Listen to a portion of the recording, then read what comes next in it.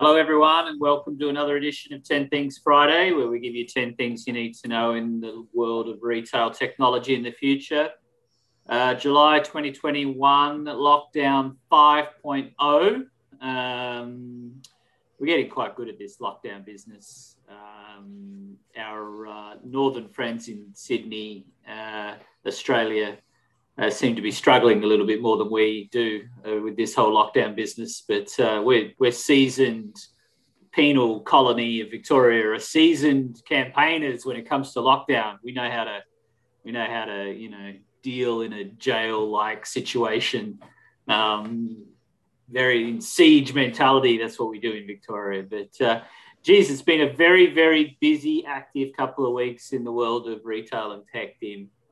There's just stuff happening everywhere. I don't know. It's just, I can't keep up. There's just so much activity in the world right now. It's just such a wonderful, wonderful time, really, apart from the whole lockdown business. But anyway, it's a rather, and maybe the carryover from Game 5, we should just talk about this, being NBA fans, basketball.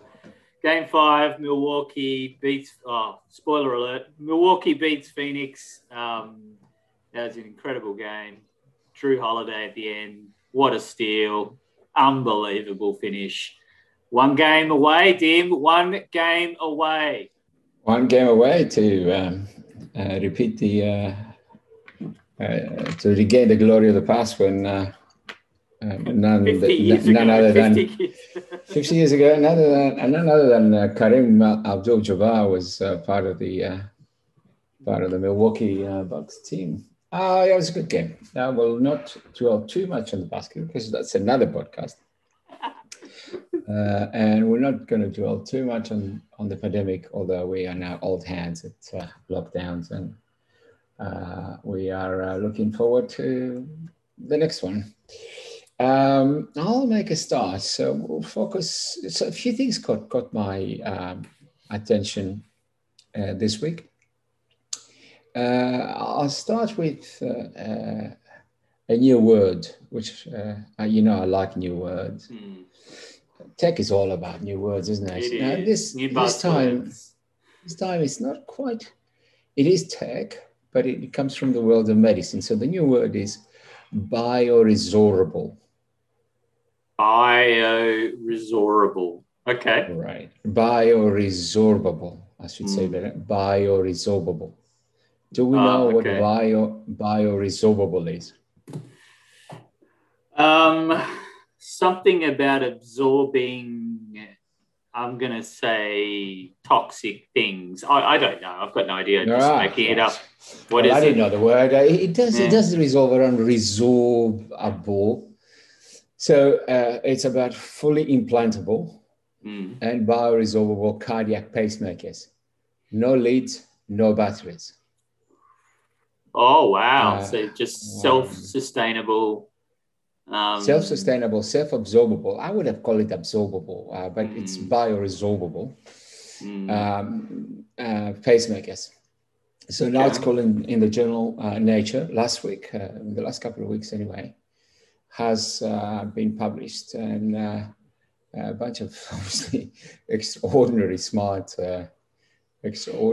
people are now reporting that they have tried, not in human yet, but in other animals, a cardiac pacemaker where everything dissolves inside the human body after a period of time. There's no battery. There is nothing. Wow. It's all made out of. There's some metallic elements into it. Obviously, there need to be some metallic elements into it at the micro scale. There are metallic elements which then absorbed and disposed by the body as per normal. I mean, we absorb magnesium, we absorb, iron. It's leveraging the rhythm of the body to keep. It's leveraging the rhythm of the body. It's got some built-in energy. Yeah. The thing's got some energy built into it, and once the energy is expanded, it also means that you can actually attach this straight onto the heart. Right. It avoids all the complexity of having leads and wires and all of that. You can attach it straight to the heart, and And Does it do knees? Good question. I knew yours was coming. I don't know. They're working on it, but it doesn't. No, I haven't heard anything about. Start with that. I haven't heard anything about knees yet, but no doubt. Hearts obviously is a big issue and a big challenge for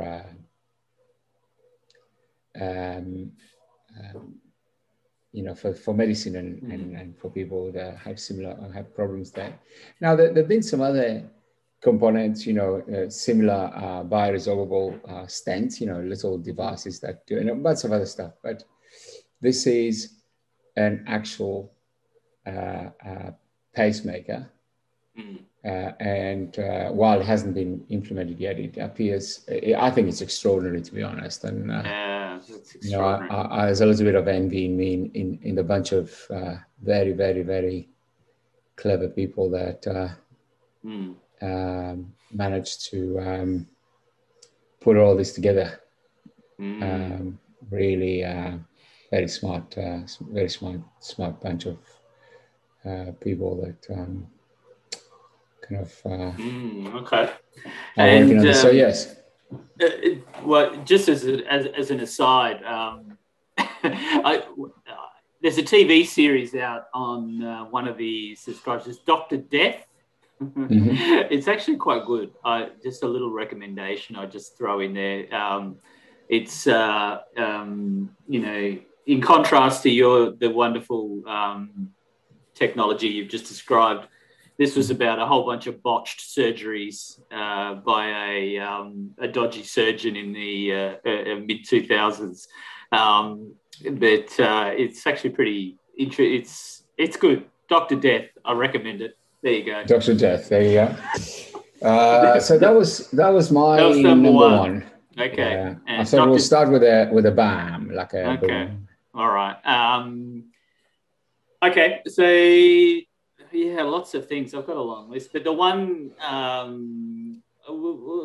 for me, I'll go to payments. So I'm finding that the payment space is really interesting. There's so much happening very, very quickly. But Apple have announced they're going to launch something called Apple Pay Later. So this is a direct competition to the buy now, pay later space. And so basically Apple's going to enter the BNPL market.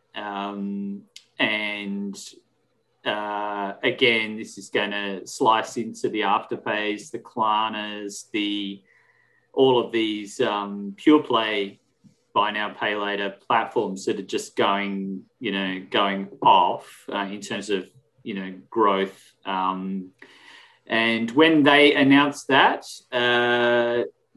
both of the respective share prices of those companies went down. I think Afterpay went down 11%. Zip was another one, went down 7 or 8%. So they'll basically, you'll be able to pay, I think this is in four installments, completely integrated with Apple Pay. Or you could also do 24-month with monthly installments as well, I think. But I had it here somewhere. I'll put up here it is. 4 interest-free payments made every 2 weeks. And that's called Apple Pay in 4. But they've also got payment plans, which is Apple Pay monthly installments. So Apple Pay later. Well, let's see what happens to Afterpay and Zip and Klarna and all the pure plays in that space. Yeah, they have got Goldman Sachs in the game for that. They're doing it together. I saw that came across my reading this week. Very, very, very, very interesting indeed. At the same time, where India's Reserve Bank, I don't know if you've heard about this, have indefinitely barred MasterCard from issuing any new debit, credit, or prepaid cards. And they did that because of non-compliance to the directions on storage of payment system data. So if you're in India, God. there's no MasterCard for you. Right. Interesting. It's obviously got just something with taxes. There's no doubt about that. I'm sure the Indian government would like to have access, direct access to MasterCard payments. Anyway, no MasterCard in India. I wonder actually if you turn up in India with a MasterCard, whether that will be accepted. They stopped them from issuing, but I'm not quite sure they're going to be accepted. Okay, very, very, very, very good. Now the next one is an ongoing theme that we discussed in our podcast time and again. It's now making into the lifestyle columns of the Vanity Fair, and I picked the title from "I Don't Think I'll Ever Go Back," and this is a statement from the majority of Silicon Valley workers that are not going to go back to work. Not surprises. We've all been doing it now for a while. Some of us have to in the lockdown states of Australia. Some of us have to do it, but it's now been more than 15, 18 months. And all the tech kids out of Silicon Valley, they just go, well, I'm not going back. I'm not going to return. So that's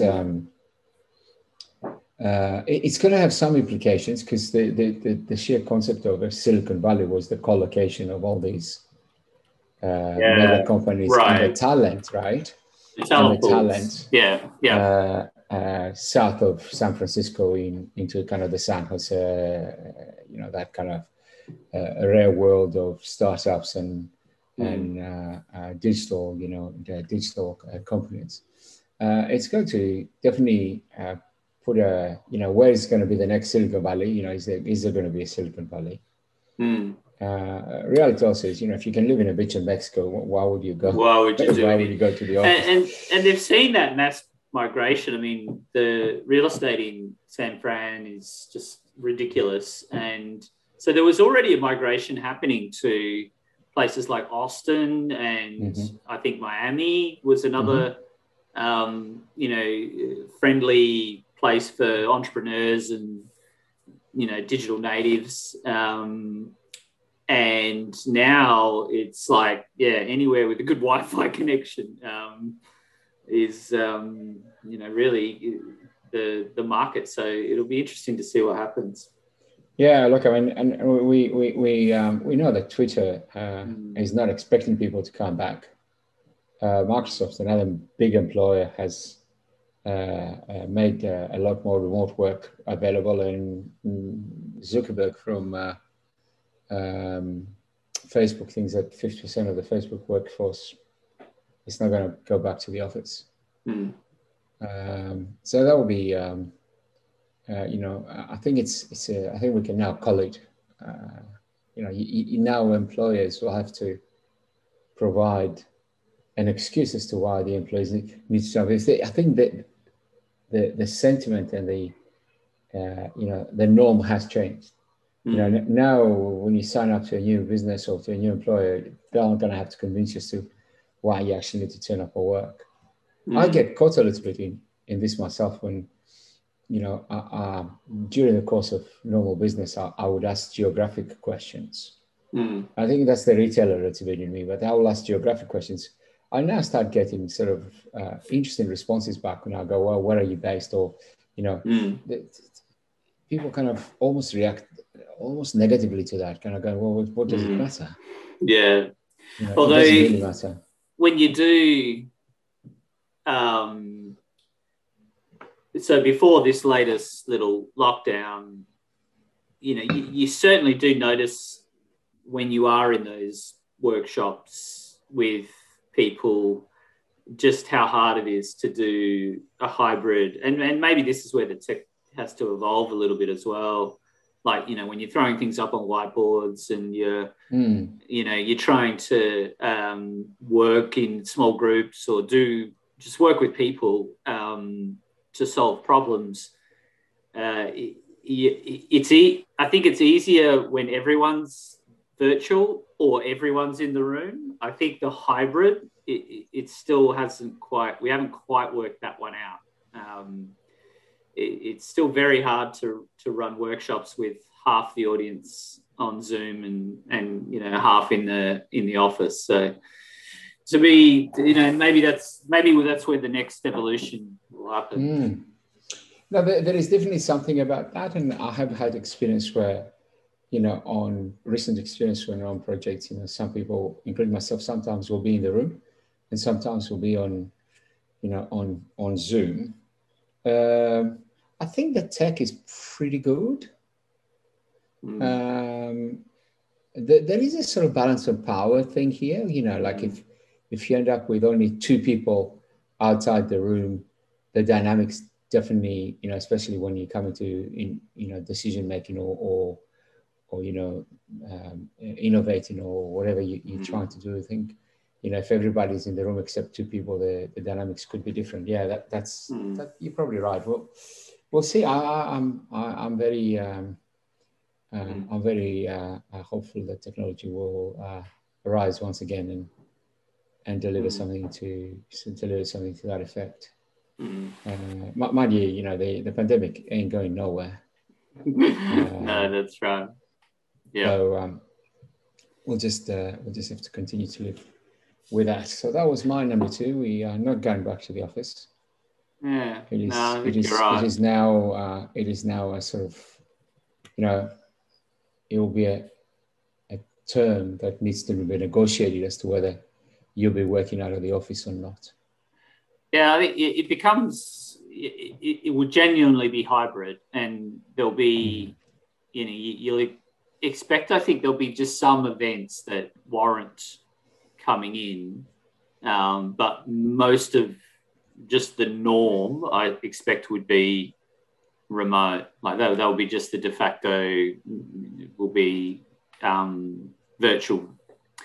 But anyway, we shall see. I think it'll be interesting to see how it all shakes up. Next one for me, I'll stay on payments. So a little bit of, actually it's ecosystems as well. So earlier in the year, ShopPay expanded to Facebook and Instagram. So I could effectively, when I purchased within the Facebook ecosystem, which includes Insta, ShopPay was a method that I could use as a payment option. And now the reverse is true. So Facebook Pay is now an option in Shopify merchants. So you can kind of see a deal being done here. So you effectively now have ecosystems locking out other ecosystems. So you're wondering if Shopify will have like Amazon Pay. Maybe not. Maybe it's now Shopify, Facebook, which kind of now looks at, well, Facebook, it's just going to be interesting if this consolidates even further. But so don't be, next Shopify checkout, that you may see a Facebook Pay option, which will allow you to give more privacy data to Mark Zuckerberg. So there you go.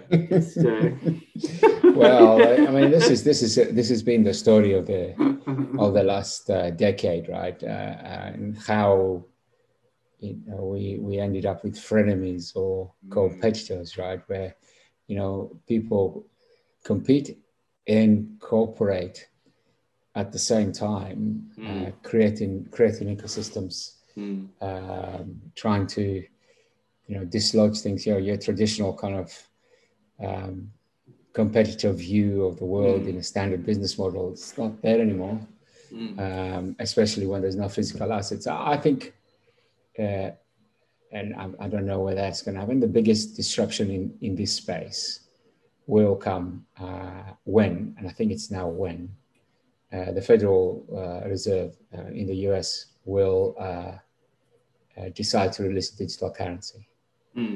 I think that's where the game will change for everyone. Yeah. Well, and this is what Facebook attempted within its own ecosystem, right? Like the Facebook Libra or whatever it was called. I mean, I don't know if it still exists. It may still exist. But in the end, I can attach whatever currency Facebook thinks is value to the Facebook Pay option. But yeah, within the Facebook ecosystem, if I'm within an ecosystem, then whatever currency I can use within that ecosystem, then it can be whatever you like, right? So that's right. That's exactly right. Interesting. Very good. Well, am I on number 5? Number 5. Okay. We like robots, and this is a really good story. I got really, really excited about this one. So this is about robot as a service. Didn't we have that last week? Robots as a service? No. No, we had drones as a service. Oh, okay. I forget. We do like robots. So any robot updates. Let me change this again. So let's call it something. So I think it's robot as a platform. Robot as a platform. So robot as a platform, not robot as a service. Let's call it like what it is. It's robot as a platform where, our idea of robots, and we talked a lot about, we will continue to talk a lot about robots in this program, is our idea about robots is that, they're highly sophisticated, purpose-built things that, do salads or do drinks or they move stuff in a warehouse or they do, they are a car, a vehicle or whatever it is, highly specialized, made for a specific task. What we're talking about here from a company called Applied EV, who are actually based in Melbourne, Australia. They've created what they refer to as the Blank robot. And what that effectively is just a computer on 4 wheels. So they're offering a robot as a platform. You buy the robot, it's a battery integrated chassis with 4 wheels, just to give you the spacing. We'll put the link on the website, you can have a bit of a look. And it's ready for you to add to it whatever you like. You want to make it into a goods moving vehicle, you want to make it into whatever you like. There are the platform is available for you to program, and it comes built in with its own autonomous operating system. Defense would love this. Supply chain, I guess, will also love that. And if you're into robotics term, this is a level 5 autonomous ready solution. Right. Okay. So it is fairly very advanced. Blank robot, BLANC, as in empty, blank as in a blank canvas. Yeah. Plain on the words on that. Out of Melbourne, Australia. We'll see whether we can actually get hold of people from Applied EV, maybe to get them on the program and talk to us a bit more about that and how we love robots. Wow. Okay, and so basically, I build on top of this thing. So I kind of, if I want to use it in a warehouse or in a yard or whatever you want to use it, you just create. It's like how trucks are built. I mean, I don't know how much our listeners know about that. Normally you just get an engine and a chassis, what they call a chassis, and then on top of that you build a refrigerated vehicle, you build a normal goods vehicle, you can build a bus or whatever you want to build. It's kind of the same principle. It's like, it's like buying a Tesla with a battery and the wheels kind of thing. It's not a. I think it's very, very exciting. Robots as a platform. Very cool. Blank robot. Very cool. Okay. Blank robot. Yeah, nice. Okay, well, from robots to marketplaces, the news, well, it's a little bit dated perhaps, but some more detail around Woolworths joining the online marketplace environment, with Big W now extending to be called Everyday Market, which is launched. So this goes pretty much head to head with, organizations like Catch and Kogan. And so I thought that this, again, the endless aisle, the idea that I'll don't have to hold the stock. I can effectively allow for anyone to sell on now multiple marketplaces, really. So it's kind of becoming a very interesting challenge for a supplier as to which marketplaces you're going to, and maybe it's all of them, and there'll be a whole ecosystem around how you deal with this. But the other part that I thought was interesting was the tech that behind the marketplace company called Marketplacer. Woolworths has taken a stake in that. Marketplacer.ai. Yeah. So, others are, which I think the interesting part of this is Woolworths itself as a retailer is taking positions in effectively what's a tech company. So WT3, which is their sort of venture capital, taking a position in Marketplacer, which I think's which is quite interesting. So taking a multi-million-dollar equity stake in Marketplacer to support that platform. So so that was my number 6. Just a little bit of it's not the first time Woolworths has invested directly in technology. A lot of their machine learning, or whatever you call it, data. I think it was a previous investment in a tech. I think it's a very smart way of moving. You have a company that's if you're going to sort of say, for example, invest in marketplaces, say, or whatever marketplace, if somebody like Woolworths invests in Marketplacer, automatically the value of Marketplacer increases by virtue of the new client.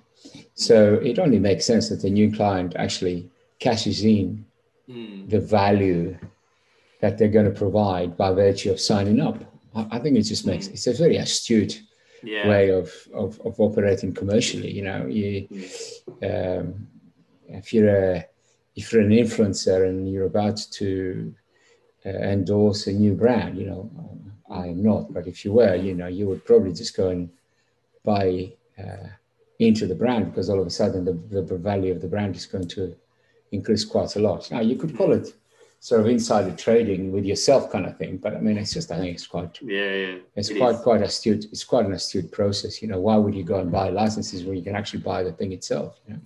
Especially if you think that there's an emerging trend that's all in the right direction, and you could see the market. It seems like a pretty easy one.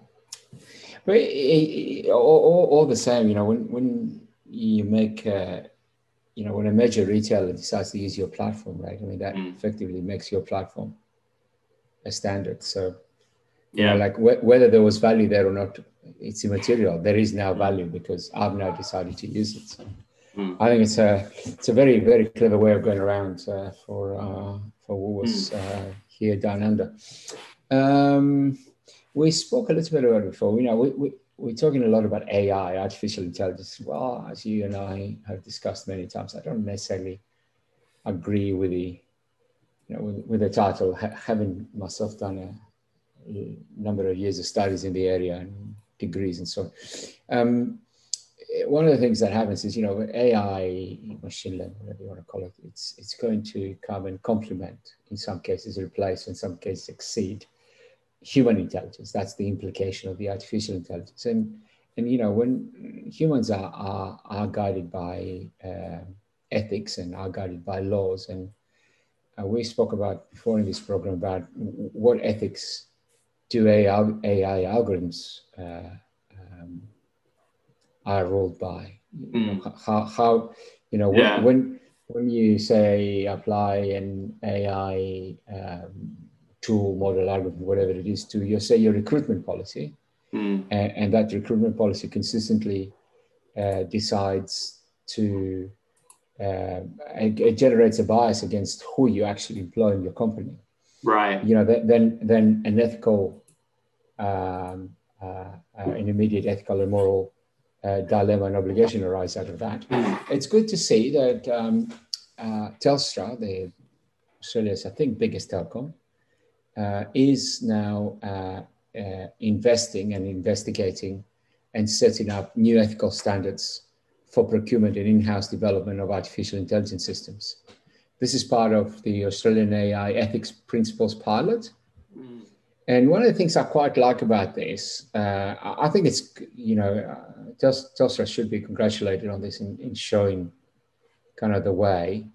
And it talks about minimum standards and, what happens with third-party AI systems and so on. But one of the things that, a lot of people may see it as a constraint. I think it's actually the right way of thinking about it, is that they're looking that, whatever the embedded AI is, that there's always a person who is accountable for that.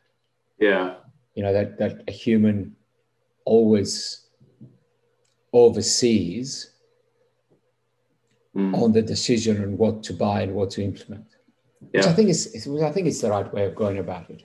I think there's a bit to go in this. Yeah. And again, some of the systems are clever, but they're limited. We need to be a bit careful here that, they are clever, but they're only ultimately as clever as the programmers that make them. And that's a huge topic of conversation. Well, there's a few things. I think that it's really interesting watching. I mean, the Apple campaign around, privacy and watching with I forget the song, how it goes, but where people, don't track me effectively now with the latest, iOS, where you're turning off the ability for apps to track you. It's a real, I think there was a view, or has been a view, and continues to be a view, that if we just collect as much data as we possibly can, we get data lakes, and then what we're going to do is we're going to get into this data gold rush, and we're going to build AI and ML models, and we're just going to go further down this whole data, torrent or river. And I just wonder, I think that the backlash against Facebook and the ethics in, what happened over in the US with the election and Russian, and I just wonder if this whole relentless collection and, AI-ification of everyone's data, if there's actually just going to be a natural backlash against all of it. And I just wonder, at what point, people are they're not going to give consent. They're not going to allow to use their data. They don't care about personalization. I just wonder if it's going to be an interesting evolution around, the ability to just use data relentlessly. So anyway, it's a good one. Oh, look, I mean, the closest paradigm we can have to that, perhaps. I mean, there's lots of paradigms to this, but we invented nuclear energy, if you want to call it like that, and when one can take a very dismal view of that in terms of whether it's been useful to humanity or not.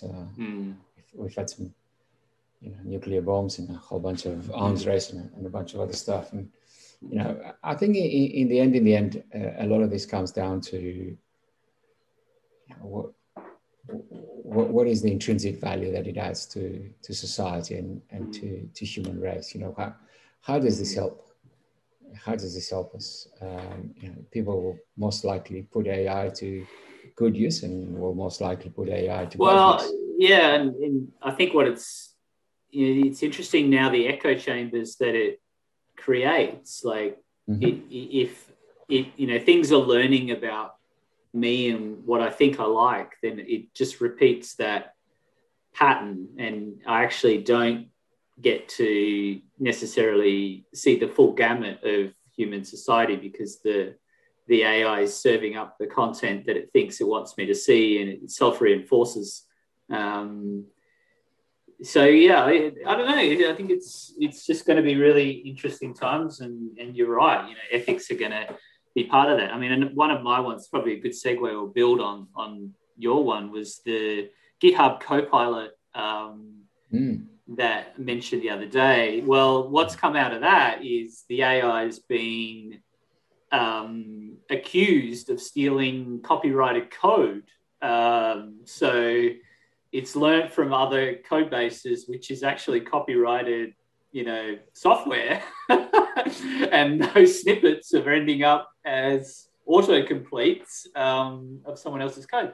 And similarly, API secrets are getting auto-populated. So, what was viewed as incredibly useful, actually a whole raft of legal issues emerge around the use of actually when is something copyright, when isn't, so I'm not sure that Copilot's going to go anywhere, unfortunately, for how useful it may have been. Yeah, we'll have to